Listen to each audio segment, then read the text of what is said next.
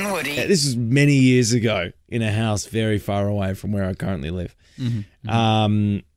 Just to be sure.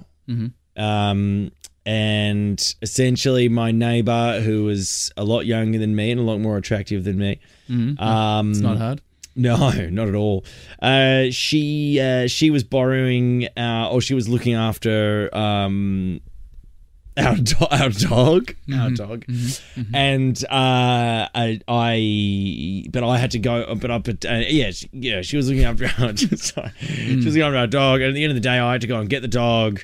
And I was calling her. She knew you were going to get the dog. She knew I was coming to get the dog. I messaged her. I said I'm coming to get the dog. Yeah. And she sent me a message. She said, "Oh, the door's unlocked. Yeah. Just come round." Yeah. And I was like, "Fine."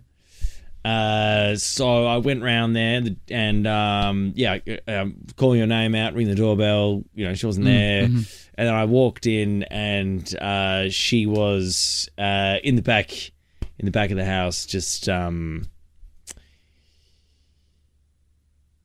well, she was nude. She was in nude, yeah. Bloody hell.